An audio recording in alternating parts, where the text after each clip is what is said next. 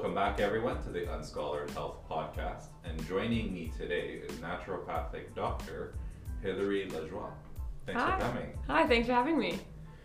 So, I'm very excited to have you on because you're our first naturopathic doctor on the show. And a lot of our guests have been asking to hear on some concepts on digestive health. But before we go into that, I think it's important for everyone to note Dr. Lajoie, am I pronouncing that correctly? Yes, correct. It's very good. Thank you.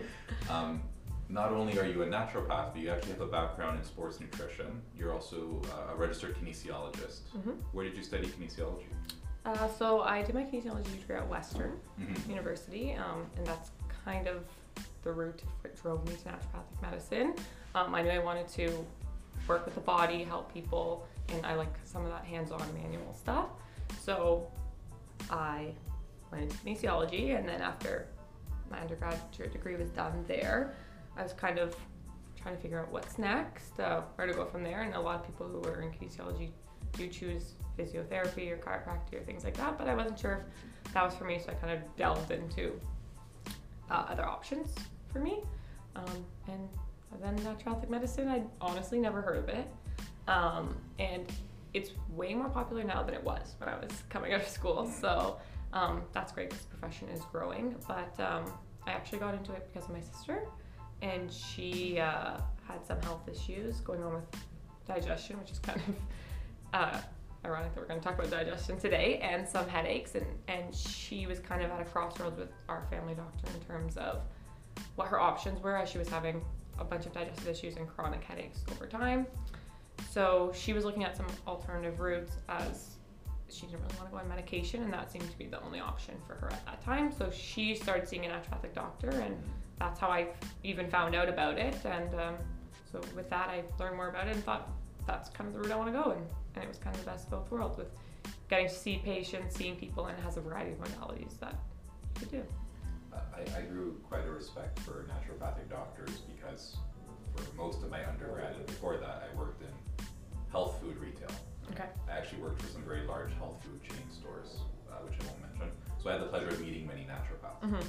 I too have a background in kinesiology, and I was stuck between kind of the more common options you hear about. You listed them, so I won't. But for similar reasons, I fell into the profession that I do in the clinic that I run. What I want to note that some people don't realize, you use the word alternative, right? And I say this many times on the podcast, but alternative health doesn't mean outside of evidence-based practice. I try to advocate holistic health, just means you're looking at everything. Yep. Because some people contribute holistic with alternative, and then alternative with something that's wishy-washy. And I believe you studied, what school did you study naturopathic medicine? At the Canadian College of Naturopathic Medicine. Which I think is very evidence-based. It is. So Really. I am glad that you clarified that. I would say people, to your point, think naturopathic medicine is alternative medicine, but it doesn't necessarily mean with conventional medicine it's one or the other. It's more a combination of both, and you need a variety of practitioners on your health team. So there's a place for a variety of people for different reasons, and everyone kind of has their own, let's say, buckets or groups of what they're good at. And so building out that health team, I always encourage my patients to do that. It brings to the concept of complementary health as well. Exactly. So, yeah. I think I said it literally in the last episode, but more lenses on the patient can be beneficial. Mm-hmm. Sometimes you have to take charge of the patient's care if they're choosing you, but it's not bad to have. And I believe you work in a complementary health team, or you work in a multidisciplinary clinic as well. Yes, so yeah. The clinic I work at has another ND, it has a chiropractor, an osteopath, and a registered massage therapist. They have some coverage there, the patient needs, right? Yeah, so it actually, just to your point, like we have patients at our clinic and they do see, let's say one patient does see all of us for different things, and that's how they kind of build out their health team that way, and certain concerns maybe are managed better with certain practitioners. So right. Yeah. And I think that's important to say for the patient's perspective. Sometimes you just need to find a person you are comfortable with. Right, yeah. So you got into naturopathic medicine because of your sister. Yes. So I guess in summary, you saw some value in the care she was getting. I assume she then found a naturopath. Yeah, she found a naturopath that she really liked, and I was in that stage where I was between finishing my undergrad and trying to figure out what I wanted to do next. Right. And the school that I went to, the Canadian College of Naturopathic Medicine, is in Toronto, and so I thought this kind of lines up with what I want to do. So I started there, and here I am. Great. Yeah. You've been practicing for a year now, Yes. I believe, Yeah. in Burlington. In Burlington, yes. Okay. All right, so now onto the topic at hand. I'm going to do my best to compliment you. Like I said, we're going to talk about digestion or digestive disturbances. Yeah.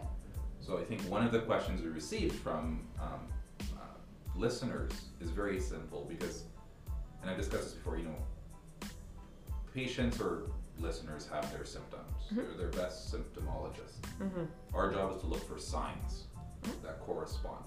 So I'm going to ask you first, what are some common symptoms that a listener can think, okay, this might be through digestion, that they're unaware of? You and I listed some before we started recording. And then my second question, I'll remind you, are what are some signs you look for when helping a patient with their digestion? Sure. So common ones that most people, I feel like if they're Googling signs and symptoms, things that would come up with is probably constipation or diarrhea, gas, bloating, and that indigestive kind of stomach pain. Things like that are very common symptoms related to digestive health, as well as any belching, acid reflux, anything like that. But there's a lot of extra intestinal symptoms, like outside the gut itself, that I tend to look at when patients are coming to me. And as in naturopathic medicine, we do look at the whole body and the whole person, like you mentioned with holistic health. So we do a full, on your intake, like your initial appointment, we'll do a full look at all the systems of the body, as everything's connected. So why wouldn't we treat it that way as well when our body functions? So other symptoms I look for when I'm discussing patients' health concerns are things like fatigue, any hair loss, brittle nails, any changes to their skin, joint pain, exhaustion, low energy, things like that, as that kind of leads me to also look at the gut, as there's a lot of issues. Let's say if they're not absorbing things properly, maybe it's related to a nutrient or vitamin deficiency, which we may see as a result of, let's say, the hair falling out or brittle nails, for example. Maybe they aren't absorbing nutrients that way. Or sometimes, again, that may also be where the fatigue component comes in a little bit as well with the absorption. And then things like brain fog or poor concentration would be another one that I sometimes look at, and joint pain, and that could be related to some sort of gut inflammation. So those kind of things, I always kind of look in the gut, and we start there, and as it is a big system in our body too. Do you have like a regular type of protocol you follow, or is it just very customized? Surely it's customized to each patient, but what are some general tips you give to someone if they're just starting on working through their digestion, if you don't have, let's say, a specific diagnosis? Sure, yeah. So like you said, each patient is different and they come with a variety of concerns, so it's very individualized. So there's not really one set thing I do with each person, seeing as there's different contributing factors too, which may be causing their digestive issues. I'm just going to touch on that. Could be things like food triggers or food sensitivities that maybe they know or don't know about. They're wondering why they have these symptoms. But there's also outside more contributing factors such as work stress or financial stress, or that stress, and there's a connection between, there's that big mind-gut connection as well. That stress is a big contributor to your digestive system as well. So I do take in all of that information with my patients as well, to kind of look at the whole picture. But usually with digestive treatment, it's a lot of lifestyle changes. So a lot of, we look at the diet, we look at stress, for example, exercise. There's a lot of things that we can do. Hydration's also a big one that we can kind of get people back on track and addressing those symptoms and getting them feeling better. I like that you mentioned that, because sometimes, even just through my own health history or red flags that I go through with a patient, they'll mention something about digestion, and then they like to Google anatomy to the digestion. So I've had discussions even on this podcast before about, for example, the cranial nerve, vagus nerve, how that might play a role in digestion, the enteric nervous system, specifically looking at the mesenteric properties of the body and such. But again, that's just thinking almost very local to what is directly influencing digestion, where there could be other corresponding factors, like you said. Yeah. So it's great that even now just giving health tips, it's some things people should be aware of, staying active, hydration, and other matters. In that being said, as a naturopath, obviously I'm a manual therapist, so do you do any type of manual therapy as well to help with digestion, or it's mostly through supplementation and naturopathic medication? So the big ones, like you mentioned, are diet, lifestyle changes, and supplementation. But there is some research to show that acupuncture can help with digestion. There's also some kind of tips. Sometimes I give my patients, let's say if they're on the more constipated side, something as simple as like an abdominal massage. So you can kind of massage your abdomen towards the lower left side of your abdomen, and then it kind of helps move things with peristalsis and moving that muscle to kind of, let's say if it is constipation, it's a great way for people to kind of have some relief that way. And that's something we do in the osteopathic clinic as well. It's very like I try not to treat symptoms specifically. Like we all try to be kind of objective. Yeah. But sometimes there are certain old-fashioned techniques or methods when we're kind of looking at different layers of the body, how we can correspond the mechanics exactly to what you said, peristalsis, which are like the wave-like contractions for anyone listening. For example, in the intestines, we'll use that as a big example. There are certain methods we can use on the abdomen and diaphragm to help with that too. I like to do something called inhibition. Okay. So just relaxing the patient. There's like a rocking motion I tend to do to help with that. So it's interesting for me then also in naturopathic medicine, these are some approaches you use too to help in this case. When we were talking before the recording, you mentioned the microbiome. Not to jump straight to the microbiome, but I think it's something I've come across too, and I would love to hear more about that if you don't mind sharing for others. Yeah, sure. So microbiome in basic terms is just the microbes or organisms that live in your gut, and everyone is very aware that there's good bacteria and bad bacteria in your gut. I feel like people understand that concept where you need a balance of both. And a lot of times with people kind of paying more attention to gut health these days, I feel like it's a big buzzword in the media and things too.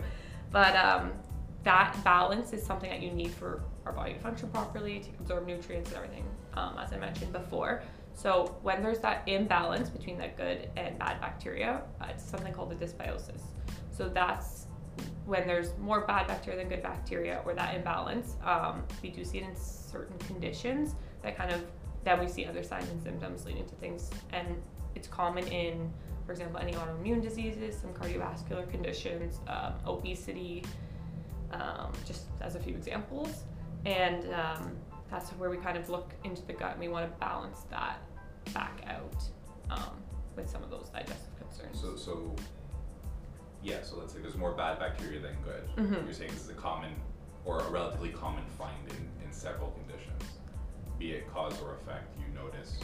That's kind of where people focus on. So just in terms of rhetoric and terminology, because it's an interesting concept, I'm thinking of what the listeners are going to remember. So because you're saying, okay, we have good and bad bacteria, we need a balance between the two. So you're not saying we need to get rid of it completely. So can you go further into that for listeners? Okay, so we want let's say in our stomach, we want that sort of acidic environment. Is kind of what we want that to be. So things like digestive enzymes come into play when they come from the pancreas makes these enzymes. So we need those enzymes to break down food, absorb food, kind of move it through our digestive tract, everything like that. So they help with that kind of microbiome and gut and things like that to make it that acidic environment. So when there's that disbalance between the good and bad bacteria, everything's not really functioning properly is kind of what I was getting at with you need a balance between both. It's kind of like a balance with work-life balance, everything like that. Well, it kind of goes back to just like homeostatic balance. Yeah. But it's interesting, right? Because I know, especially when I think back to health retail, because you meet a lot of interesting people. You can't give them I'm recommending things, right? Back at that point, and it's just so even then there's a controversy. You have too much good bacteria, so if we lose too much of the bad. Maybe bad's not the correct term, I don't know, but losing some of the acidity is going to have a poor impounding effect as well. Yeah, to your point, it's just going to change the environment. The environment that we want the gut to be in, that more acidic environment. When there's that outside of that balance homeostasis, what you were saying, that's when we see some issues. It makes me laugh because I'll just share with you anecdotally, my family moved here from Eastern Europe and they used to bring with them tons and tons of over-the-counter antibiotics. They just throw antibiotics at you for everything. And this leads into my next question, because now you're saying we need a balance of both. So are there digestive disturbances sometimes caused from either misuse of antibiotics or an overuse of certain methods like this to treat symptoms? Sure, yeah. So antibiotics is a great example, and obviously very common for everyone who's listening. Probably been on some sort of antibiotic in their life, and we can see with antibiotics they do disrupt that environment.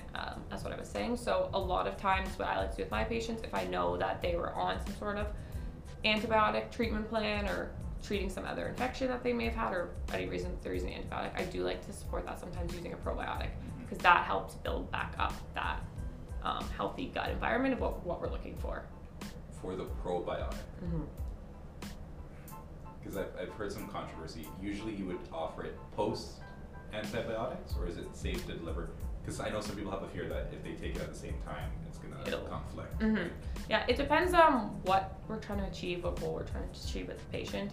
Like you said, there is some people like to do it at the same time, some people like to do it after. I think it really depends on the specific situation we're in with the patient. That's fair. Yeah. So, but like, I guess my follow-up question is, in this, let's say there's a specific case where the patient is on antibiotics and now they're being prescribed probiotics. Would you have to use a larger variety of strains in the probiotic, or a higher dose at all, or just, again, I know it's all variable and relative, so I do apologize. Yeah.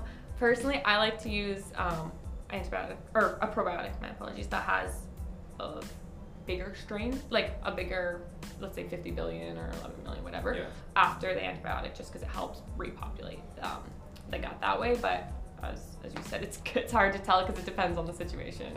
And that's why I'm laughing as I ask it, because these are questions I get, and the answer is, well, it depends. Or it's relative. And it depends how long you've been on the antibiotic and what it was for and type. There's a lot of variables. Can you go into a little more detail? Because we speak a lot on manual therapy on this podcast.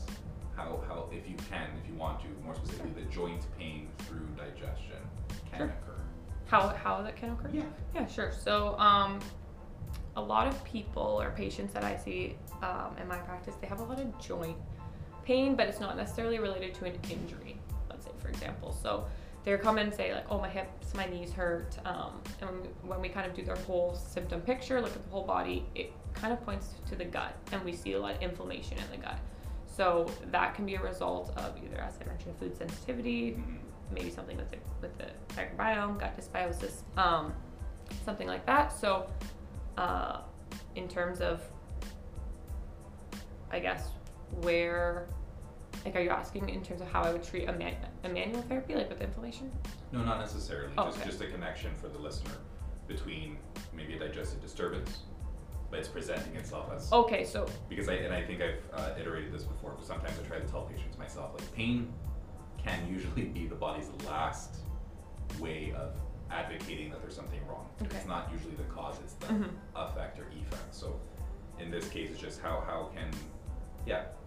So let me rephrase the question. Okay. What are common digestive findings you may find, and you can explain how you treat them too, when specifically the patient comes to you with joint pain? How do you have that conversation? You tell the patient, hey, you have joint pain, but it's actually a gut issue. Oh, okay. Well, I guess when we look at the gut, one of the big things is some people are sensitive.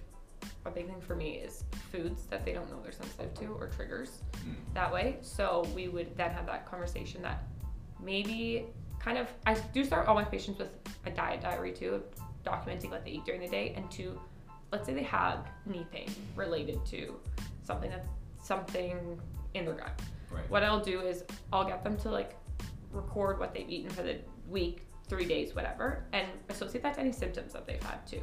So then I do look at a link between maybe it's related to something that's causing your body when it has that kind of hypersensitivity reaction to anything, whether that be food, whether that be a skin reaction, because a lot of skin conditions too show up on our skin because of the gut.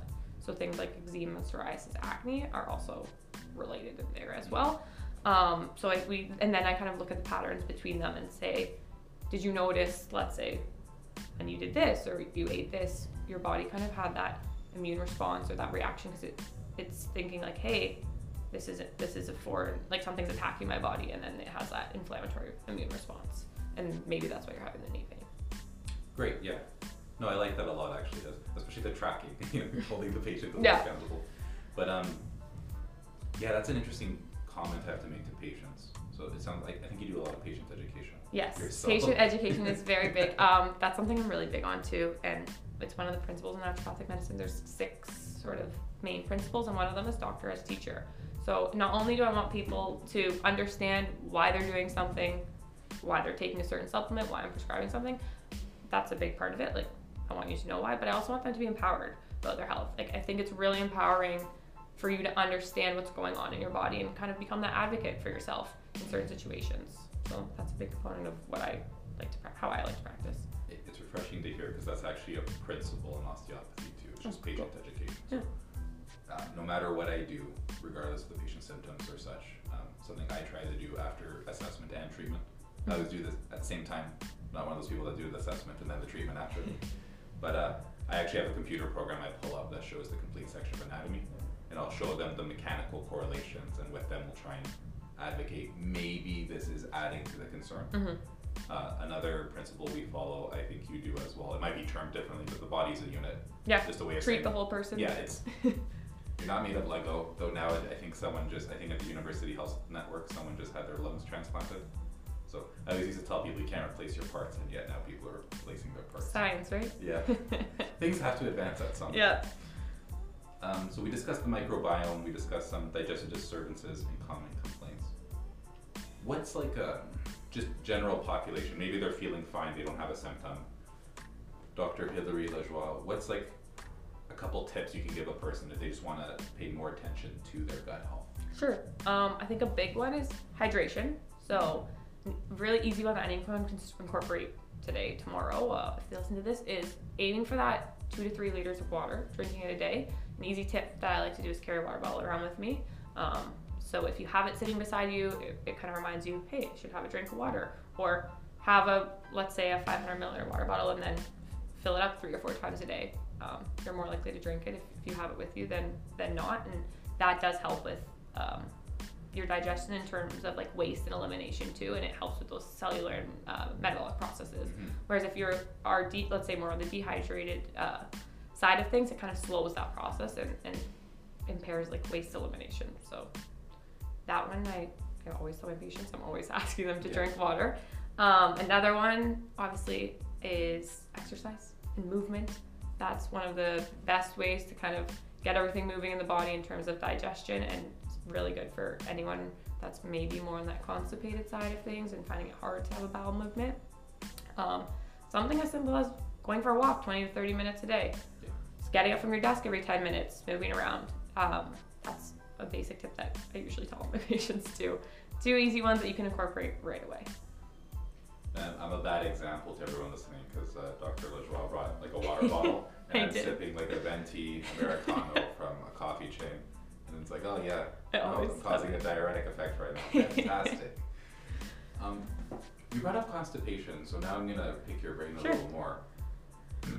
Let's say someone isn't constipated; they're actually they're having stools and bowel movements quite often. Okay.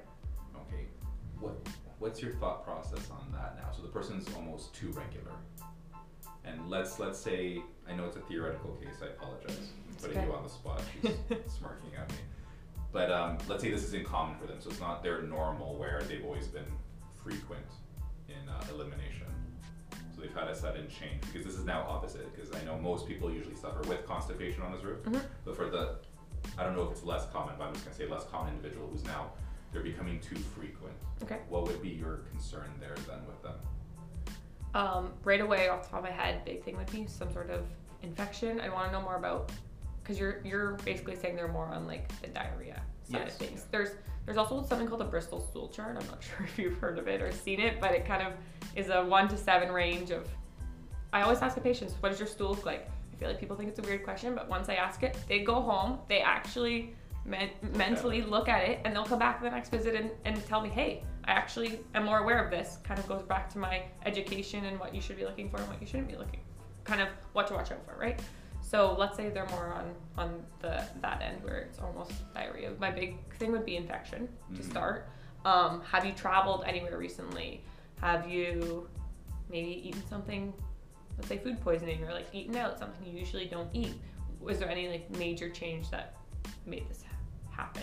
And we look there, and then with travel, and a big common one, just just off the top of my head is Giardia, which is like in water, right? When you go to like unfiltered water in certain countries and things like that. So that would be kind of one that I would look out for if you told me to travel somewhere or whatever, and then there's testing that you can do if it is infectious.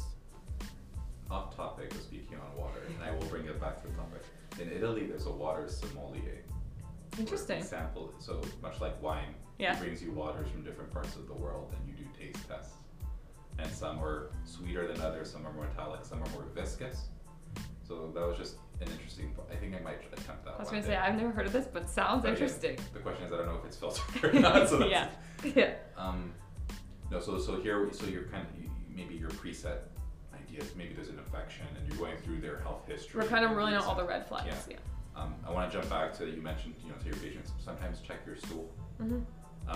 It's very rare you have such a presented sign of something. I actually had a case once at a student clinic that I worked at where a patient came in, they were happy, and we run through questions of red flags, mm-hmm. which I think everyone should do for patient safety. And so the person I was with, he was a senior student to me at the time, just asked a simple question, how's your elimination? And the patient didn't understand. He thought he meant how was his digestion. Said it's fine. Mm-hmm. He's like, no, so number 1 is normal? He goes, yeah. Number 2 is normal? He goes, yeah. And then we thought to ask, okay, have you looked at your number 2 recently? He goes, yeah, just morning. So he actually had the habit of investigating. And it's like, did it look odd? He goes, no, it was just black. So her eyes went wide. So it's like, okay, wait 1 moment, and we had to send them out to get checked. So for those listening, yes, a very dark stool. And we do mean black, not like a dark brown generally. It means there's blood in the stool, so that's indicative of something else happening that we can't see mm-hmm. without imaging or further testing. So do you say this for all your patients? Do you teach your patients, hey, maybe take a look, or just the ones you see is relative to? Just in general, I think it's good for patient education. Like I said, it goes back to knowing your body and knowing about your health, and you always need that baseline. So if you're, let's say you check your stool and you know what's regular for you, what's normal for you. If you're aware of that, when something does look abnormal, or it's, let's say for example, there's blood in the stool, mucus in the stool, undigested food is also a very common one in the stool. You will be aware of that because you know what it looks like without that, right? So it's back to that education, empowerment of, your own body, you know your health, and you're able to advocate for that when there is a concern. I'm going to bring up a pain point to you. Sure. Okay, so this is a personal case that I'm using. I won't say who the patient is or anything, but it came to my attention. Their stool's regularly black. Okay. And when I asked them to investigate, it's because they were on a new iron medication. Mm-hmm. So the doctor cleared it. Now I'm asking you as the doctor. I'm not a doctor. I'm just an other. But now my concern was, okay, so their stool's very dark because of this iron medication. My concern, being the hypochondriac that I am, is, mm-hmm. but now because it's dark from the iron medication, we will never know if it can be dark due to any other reason. Mm-hmm. So what are your thoughts then on altercation of medications due to the fear of red flags, or do you have to do other testing then in this case? Again, look, I know now we're talking about stools a lot, I apologize, but it's such a simple means to kind of monitor your health. And it is a big component in digestion. It does tell us a lot of information. So as much as now we're into talking about stools, it is a component of digestion it's and really health. The end result It's literally of what happened. Exactly. Yeah. So just back to your question, like you mentioned, there are certain things, and this is also when people take different supplements or on different medications, it can mask other things. So to your point, there may be other tests that need to be done. So in that example, maybe the iron was causing the stool to be dark, but there's other testing avenues that we can look at to like double check or confirm again that everything is okay. So we're not just leaving it as the end all be all with just that, but it's one of our testing, and there's a variety of things we look into. I'm giving Dr. Hillary the thumbs up because she's basically advocating test further or just do more testing, and I want that be advocated to mm-hmm. for listeners and other practitioners who may be listening. There's nothing wrong with getting a couple more tests done. There just isn't. to rule out variables. Yeah, we want to make sure that we've covered all our bases and we don't miss anything. So earlier I asked on like a health tip And actually, you said many. Like hydration's a big one for regularity as well as other physiological functions. Actually, the first episode of this podcast, it was done terribly, but I'll share with you. The episode was called "A Secret to Health," and it's me alluding to something that will do all these amazing things. Okay. And I purposely scripted it so it sounded like I was gonna sell you some magic item at the end, and then I went on a rant about water for the last 3 seconds. So water does a lot for you. Water does a lot. Exercise does a lot for you. I think the food diary is a great tip, even for people who don't necessarily need it. It can help. I did part of a study when I was in my undergrad where it was more related to cognitive health. Okay. But we wanted people to track their diets and their moods at certain times, and so even there was a correlation.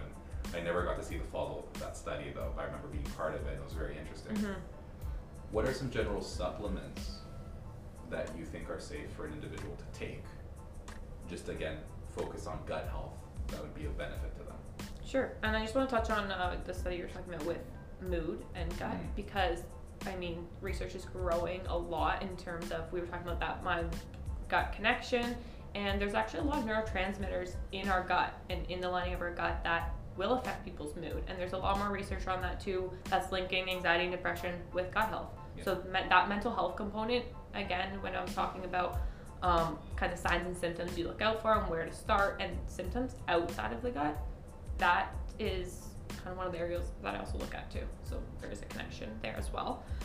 In terms of supplements, I can't, obviously it's individualized and treatment based, and I can't really give doses and things like that, but a lot of supplements that I find help with digestive concerns, a big one's magnesium. More so for on that constipated side a little bit. It helps with kind of flushing things out and making, if you are more constipated, usually your stool's a little bit harder, so it kind of softens the stool a bit and it makes you have a regular bowel movement. So magnesium citrate specifically, I like to use for people with constipation, because that form of magnesium does have that slight, I'll say laxative effect, but excuse me, not a full laxative, obviously. Yeah, it's not so harsh that no. And and with that, that magnesium has wonderful benefits. I feel like magnesium is a very popular supplement. It's also very calming, relaxing, and helps with sore muscles and muscle tension as well. So if there is that inflammation, joint, muscle ache kind of picture as well, it kind of is doing two things. I think, am I wrong when it's one of the more common deficiencies people It is, yeah. Okay, yeah. I know I take bisglycinate myself. Yeah, so that one, a lot of people, let's say you didn't have that constipation picture, just because we're talking about digestion, but magnesium bisglycinate is huge for people. A lot of people take it, they find it helps improves their sleep, it's calming, relaxing. Usually people take it before bed. Anything outside of magnesium as well? A probiotic. And I'll add a disclaimer. This is not a prescription. This is just a very general recommendation to the audience. Yeah. So obviously no specific health advice, no doses, anything like that. This is just research and evidence that we've seen these things work with people. Magnesium, depending on the issue, some people may need a digestive enzyme. It just kind of helps them when they are digesting their meals, if they're eating things that are harder to digest for them, depending on what's going on with them. We talked about probiotics, we see sometimes with digestion, so those are kind of big ones. Some people, another thing with digestion, maybe you have lower high stomach acid, so we can look at that as well with in terms of breaking down food or not, and some symptoms are that heartburn and kind of that acid reflux. So maybe something like a bitter, I may give some of my patients. There's bitter foods that it doesn't necessarily need to be a supplement, but there's bitter foods, a lot of leafy greens, spinach, kale, arugula, that if they are, I kind of want to get those digestive juices going to help with digestion. I tell my patients, eat your greens first, because then it's in your body, it's kind of getting things going, and then follow up with that like carb or protein that you're adding in. Yeah. I'm a little biased towards digestive enzymes in a good way, but just because back in my undergrad, there's a brand, I'll just say it's called Enzymatica, but they used to offer trainings to be an enzyme specialist. Okay. It wasn't anything special, but it was through that training I realized just how beneficial digestive enzymes appropriately in the diet can help. Especially because I think food, like for example, most vegetables, they just have enough enzymes present for that food group or that food item. So I don't know, I've seen progress with individuals who increase their digestive enzyme intake when it comes to topics such as absorption and such. I don't know what your thoughts are on that. Yeah, my only comment on that would be, I don't think everyone needs a digestive enzyme. Right, So okay. definitely talk to your healthcare provider, talk to someone further about what your issues are, because even if you are having just like bloating or cramping or anything, pain or whatever, a digestive enzyme may not be the solution for you, but some people find it helpful. It all it's all relevant, Yeah. right? It's important for you and I, especially you, to advocate that. Mhm. Just go talk to a health professional. Go talk to because, someone. You know, I don't know if you've been to a health food store recently, but sometimes a person will just walk in and walk out with several hundreds of dollars spent, kind of following a shotgun approach. Mm-hmm. And I usually tell individuals who make a comment at how much they spend on health food, you know, it might be cheaper if you just see a professional first and find out what you may necessarily need, rather than buying everything Mm-hmm. and whatever it states on the Well, label. that's something I like to do with my patients too, as I mentioned before. I want them to understand why. Like, why are you taking this? What is it doing for you? So if they are on a bunch of things when they come in, maybe they read something online, saw something, whatever, I get them to actually either bring in their supplements and we go through them. And I'm like, this helps you for this. You may not actually need to be taking this. Maybe we can find you a supplement that does addresses a variety of things, so you're taking less supplements. You know what I mean, too? Because the volume is a lot as well if you're taking a variety of things. So. And if there's an issue with absorption anyways, which I think we're seeing, that's just, so we're recording right now in my main clinic in Oakville, but I work in a clinic in Markham called the Markham Village Naturopathic Center with 7 naturopaths. Wow. I'm the only, I don't know, I guess something about me, I was the only person allowed in, but that's something we're starting to see on my end, where I can't go into too much detail, but we're just trying to see, no matter how good of a protocol they're following, some patients they're just not absorbing correctly. Mm-hmm. I'm not sure how they test for that. You would know that more. So I just come in to help motivate motion mechanics within the gut, within the body, and we're seeing some positive results. Mm-hmm. Hopefully in the future someone can pay to have more studies on that. But it kind of goes, I'm not comparing to manual therapy, but I think that ties into your comment on just physical health, get moving. Mm-hmm. I just offer a more passive approach. Like, okay, if you really can't get moving, lay down, I'll move you for the short term. Yeah. So you're just that, some people need that. I find it easy if you schedule into your day, like this hour is when I'm going to exercise, when you're planning your week, planning your meetings and everything between. If it's scheduled, you're more likely to do it. So to your comment, maybe if they're coming for an appointment, they're going to be doing some movement, but obviously we want them to be doing other movement outside of that. But just your comment on absorption, that's why you need different people on your health team. People can kind of work together and you have that collaborative care, which I really enjoy, especially with the clinic I'm at. There's a lot of different practitioners, as I mentioned. But to your question on how do you tell about the absorption, for example, B12 is a vitamin that's used for a lot of things, helps with concentration, energy, and let's say mood. So B12 is absorbed in the gut, for example. So if you are having an absorption issue, maybe an option would be, while we work on that issue, you could be supplementing with B12, and when the way to check that absorption would be a blood test. You can test your B12 levels in the blood, and if it is low and you've been supplementing and the levels are not raising, then that's how we can tell if it's an absorption issue. So then there is other options. So I'm a naturopath in Ontario, so we have a prescribing exam, so you can get further education and kind of privileges to do different things. So for example, if I have a patient with B12, I can do a B12 injection. So it won't be absorbed to the gut, but we do the injection, the intramuscular injection, and then it's absorbed that way and it's right into the bloodstream. So there's other options to kind of meet those requirements while we work on the absorption issue. No, that's great. I think that's, an advancement as well. Yeah. If in this particular case, the person needs B12, but maybe the gut's just not the right approach. There are other means to make sure they're getting that. Mm-hmm. Dr. Hilary LaJoie, do you have any other little tips or concluding comments or things you want to mention to the audience about digestive health?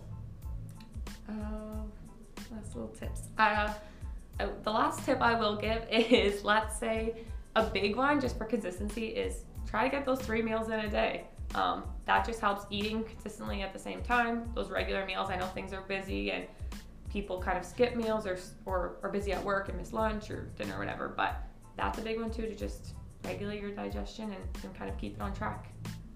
I think consistency is a good comment we can make to anyone. Yes. Especially nowadays, because people are, like, I have patients every week I see them, or whenever I do see them, they're trying something new each week. Mm-hmm. To find what works, but I feel like the issue at hand is we're just not being consistent.